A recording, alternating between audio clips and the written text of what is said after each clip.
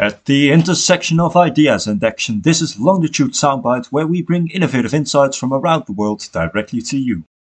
My name is Quinn Smits, Longitude Fellow from Tilburg University. In today's episode, we will be featuring highlights from a conversation I led with Sarah Wallace, a microbiologist at NASA.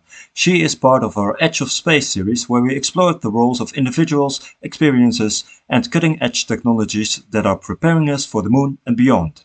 As an all-around science lover, I was interested to hear about anything she had to say, but the application of edge computing in space and the relatively unknown to me application of microbiology in space were the major ones. We started our conversation with her introduction.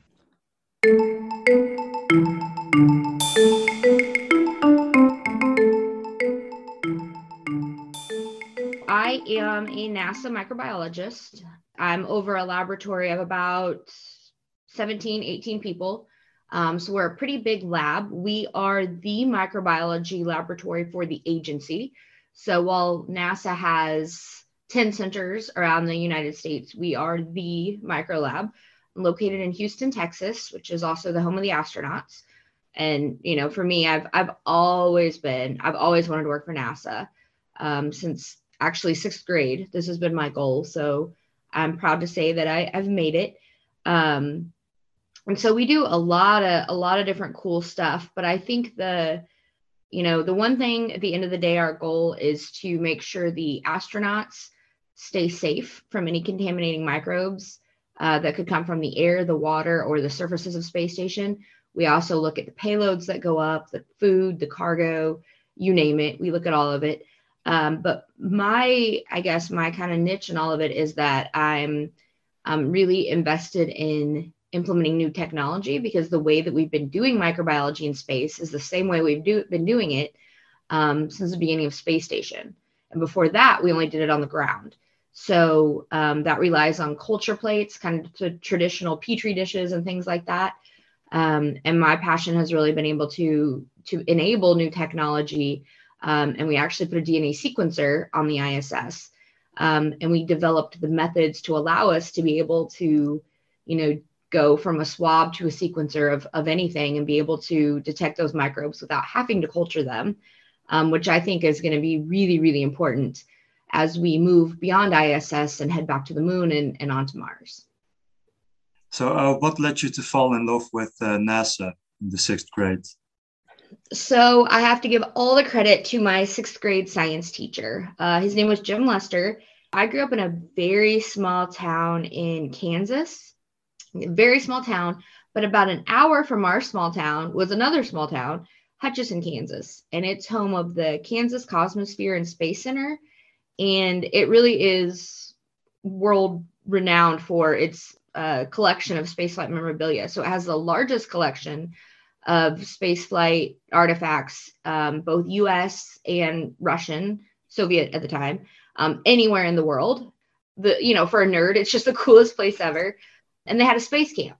And so my sixth grade science teacher took us on like a back scenes tour of the space camp. And that was it. I was like, begged my parents to let me go that summer. And I went that summer, and then they had an advanced camp the following summer, and I went to that as well. And ever since then, that's it. I've had like a laser focus on getting to NASA.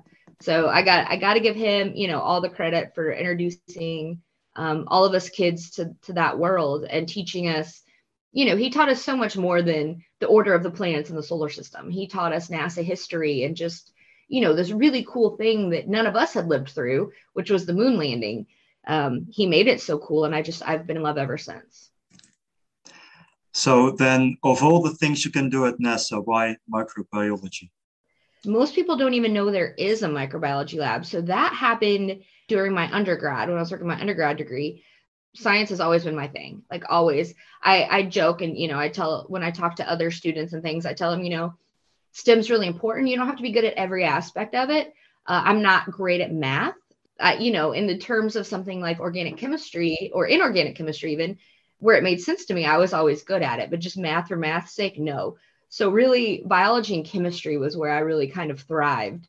And then when I got to undergrad, there was a lab there that had NASA funding to look at extremophile microorganisms, the things that maybe, if there is life on Mars, those type of microbes that lived in these really salty, dry, harsh conditions.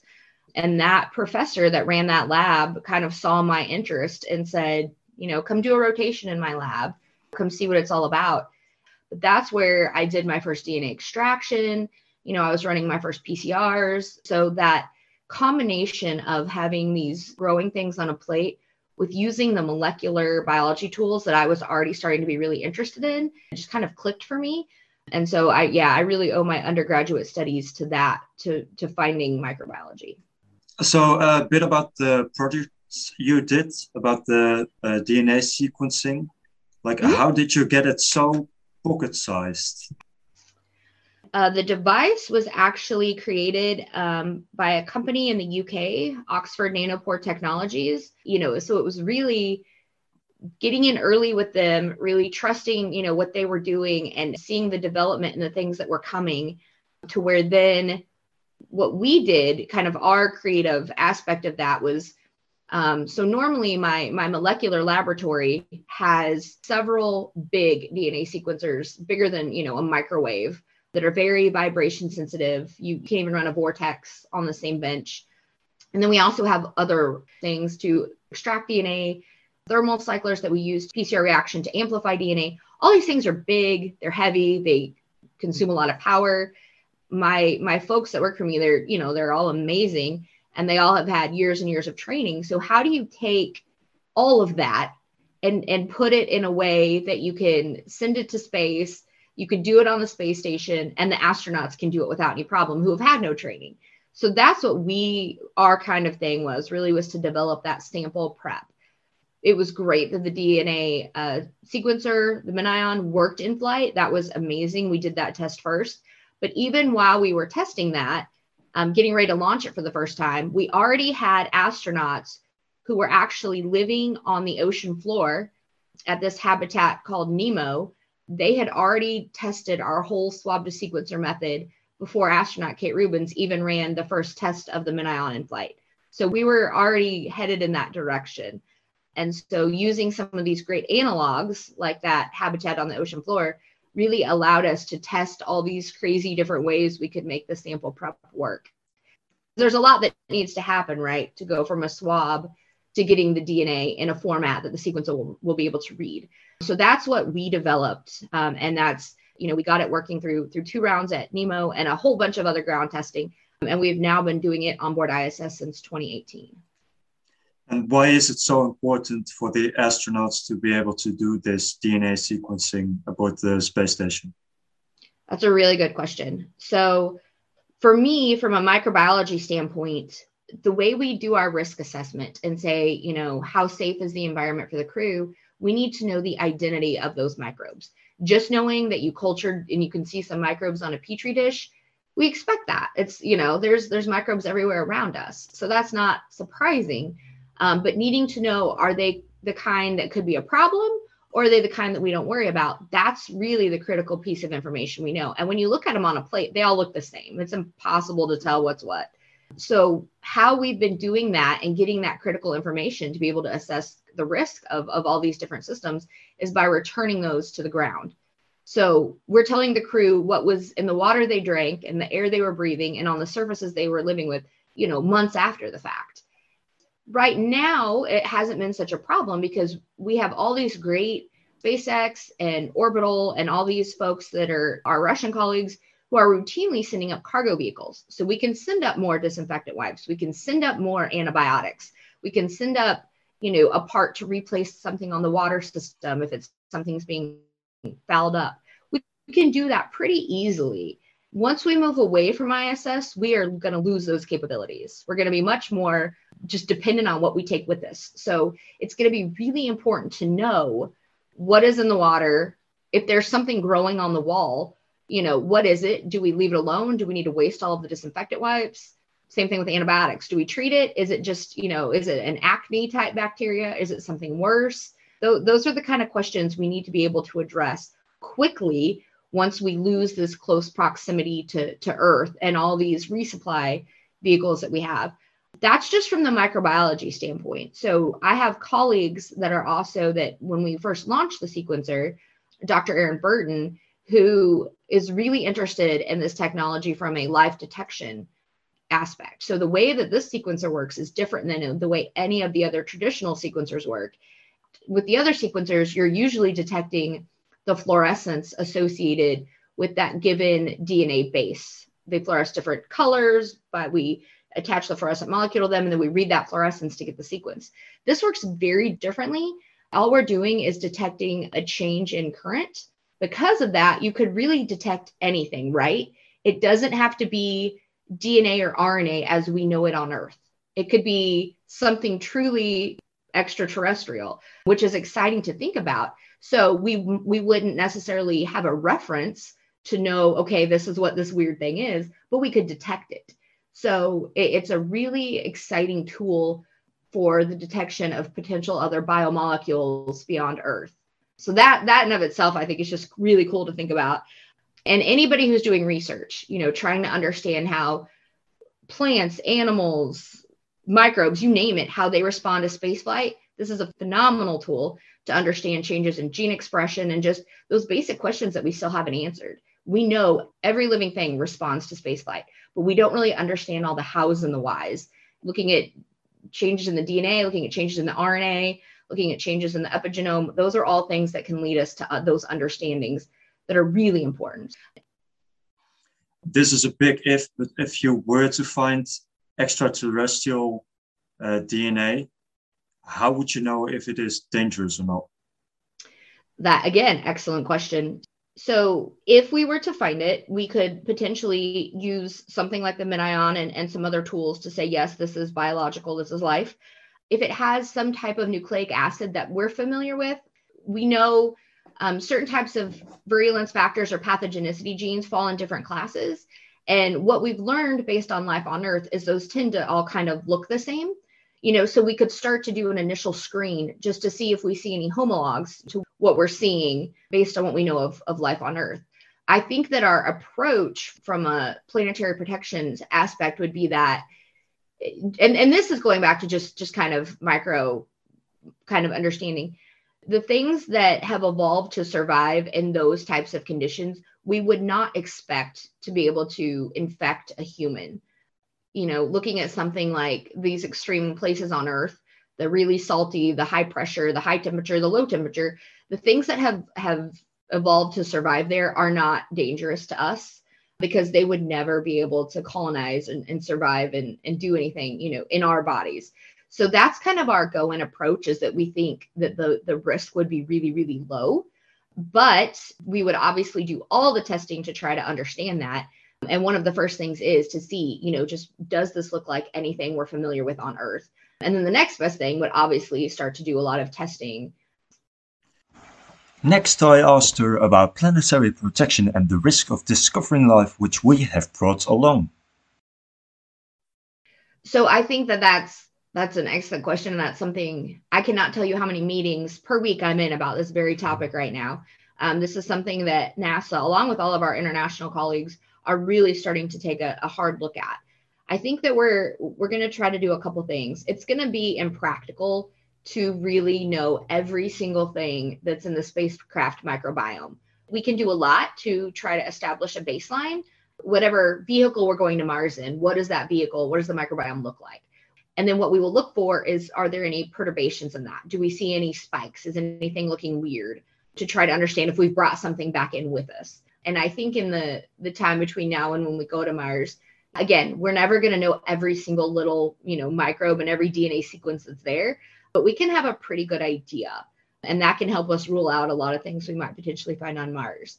We're getting ready to start an experiment on board the ISS. Hopefully in 2022, it'll be happening, where we're actually going to have the astronauts take these big swabs out on EVA and so outside the ISS and swab vents and places that we think might be leaking microbes, vents that are venting from ISS. We're also going to be looking at on the actual EVA suits, places that vent from those, to try to start to understand, okay, are we leaking microbes? What's surviving? Are they spreading? Are they viable? Or are we just able to detect their DNA? Those are the types of questions we're going to start asking. So I'm hopeful that all these studies will provide a lot of data that we can then use modeling and things like that to help us have better predictions at how much cleaning and or sterilization is needed. I don't know how much you plan what the astronauts will be doing. The flight time to Mars is like 8, 9 months. What will they be doing in that time? I think a lot of that will come out of what we learn going back to the moon. So the plan is to have something called Gateway in orbit around the moon. So you can think of Gateway as a smaller ISS that instead of orbiting Earth orbits the moon. And you're going to have kind of an Apollo scenario where you launch 4 crew members and 2 stay at the Gateway and 2 go down to the moon. The astronauts that stay on the Gateway, I think we can learn a lot about what they should be prepping and what they should be getting ready, in kind of a simulated Mars situation. And at first, the Gateway missions will be pretty short, 30 days, things like that. But then the idea is that they'll ramp up and we'll have people that live in them for longer time to get us ready for that Mars scenario. So I imagine it'll be a lot of things like maintenance of their craft, keeping their vehicle safe is going to be a big part of it. Maintenance is always something we do. Then, they're going to need some kind of exercise. That's a definite requirement because we're going to expect them to be healthy enough to get out of that vehicle and walk on Mars after they've been in it for a long time, right? So we're going to need to make sure they're in good physical shape. So exercise, I'm sure there'll be a lot of things that we do for their mental shape as well to keep them mentally happy and engaged.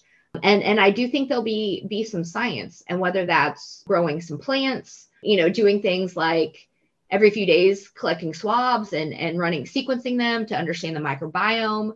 I think those will all be engaging and enriching things, again, that is providing really valuable information and kind of helping keep them busy and engaged. And I mean, the astronauts, they're not all scientists, but they all love doing it so much. We have not yet met a crew member who just wasn't so excited about the idea of doing DNA sequencing and, knowing what those microbes were in near real time. They've all loved it. They all love, growing plants and caring for something and caring for the plants. And so I think that it'll be really important for the folks at NASA who do to figure out all those activities to take all that into account. And that is the kind of information that a lot of people don't realize that we're collecting on ISS right now. This is something which saddens me a little bit, but there's a bit of a negative climate around space and space exploration. Like if you type in the word space in Google, one of the first autocompletes that shows up is why space travel is a waste of money, with one of the main arguments being, as we have so many problems still on Earth, why are we spending so much money on space? Well, percentage-wise, it's not that much, but can you say a bit like why it is so important? Yeah, and I agree with you. It is really sad. And as we've seen, more and more of these guys with a lot of money kind of doing the space tourism thing, I think it's even gotten a little more of a negative effect. I will say, what Elon Musk is doing with SpaceX is just incredible. I've been fortunate enough to work with them since kind of the beginning when they were getting their cargo vehicle online, and to see how quickly and how safely they've transitioned to fly our crew, and just how great that's been. I can't say enough good things about what SpaceX has done. And we're really excited to see Boeing come online and potentially start launching our astronauts. And again, I know that in of itself probably doesn't make a lot of people excited, but it does me, because it's showing that this is, it's not just NASA anymore. There's other avenues. So from a very simplistic point for me, it's that human nature to need to explore, to want to explore. And for me, that's why, as a small town kid from this little town in Kansas, and here I am in Houston, in my opinion, doing really cool things. And it's because of that excitement, that passion, that desire to explore. And I don't know how many kids I can tell you that, like myself then, that I've seen kind of followed the same path. And we're doing these things today because NASA inspired us, not just NASA, spaceflight, what our Russian colleagues did, and now what our ESA and JAXA colleagues are doing. It's incredible. And so it's just that desire to explore. And I feel like as a human race, the minute we stop exploring and the minute we stop trying to advance technology and understanding and learning. It's all kind of like, what for? I feel like there's so many questions, and I think NASA is trying to do a better job. And I think that's something we'll continue to do, to show how many things have come to benefit life on Earth because of the advances we've made in space and because of the technologies we've developed in space. We've made life on Earth better for so many. And I will say that's one of the mottos of the International Space Station: in space for Earth. Like, we're doing things there to come back and translate to Earth that aren't to benefit space. They're to benefit people on Earth. Indeed. Oh, if you have got this infinite sandbox, why just sit on one grain of sand? Yep. What is the favorite space project of all time? Yeah, I was gonna say, of course, I'm biased to mine because I think it's great that we can do complex molecular biology in space. But I also think, just kind of as a whole, all the plant growth that they're doing, there's several plant payloads, veggie, so many different aspects to look at crop production, plant growth in space. And I think that's going to be insanely critical for us going forward. How do we produce food and feed our astronauts? And like, what we didn't expect was all the psychological benefits that the astronauts would get from that. So that's so cool that we do that now, that they're growing things and eating them on board. That's pretty cool. You want to talk a bit more about edge computing? Like, why is it important, especially in space exploration, to use edge computing?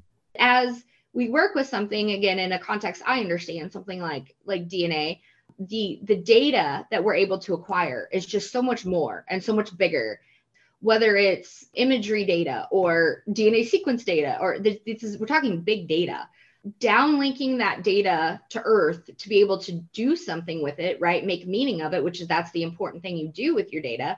That as data is bigger and bigger and bigger, definitely that's the challenge. And so if you're able to take your data all the way from, for us to go from the sample to the data generation to the answer, that's the key part, right? We want to get to the answer.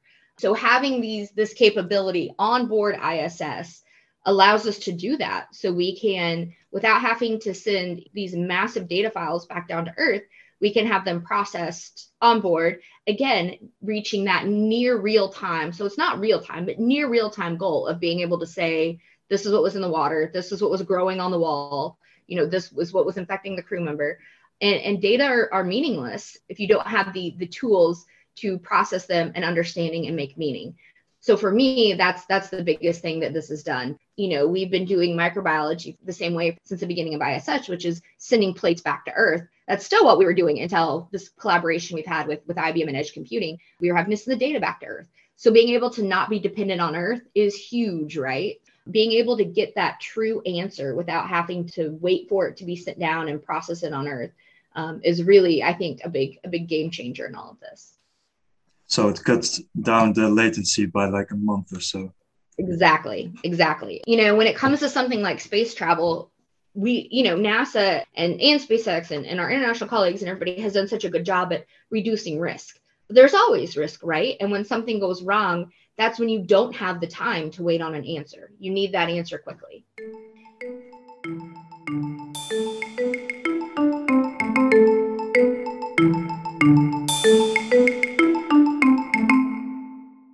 Thanks again to Sarah for the interview. I really enjoyed talking about her work and her insights on these space projects. Space is just so cool, and let's, like she said, fill that need for our human nature to explore by continuing these awesome projects.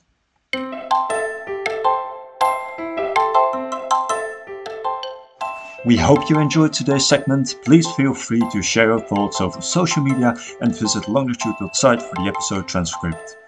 Join us next time for more unique insights on Longitude Soundbites.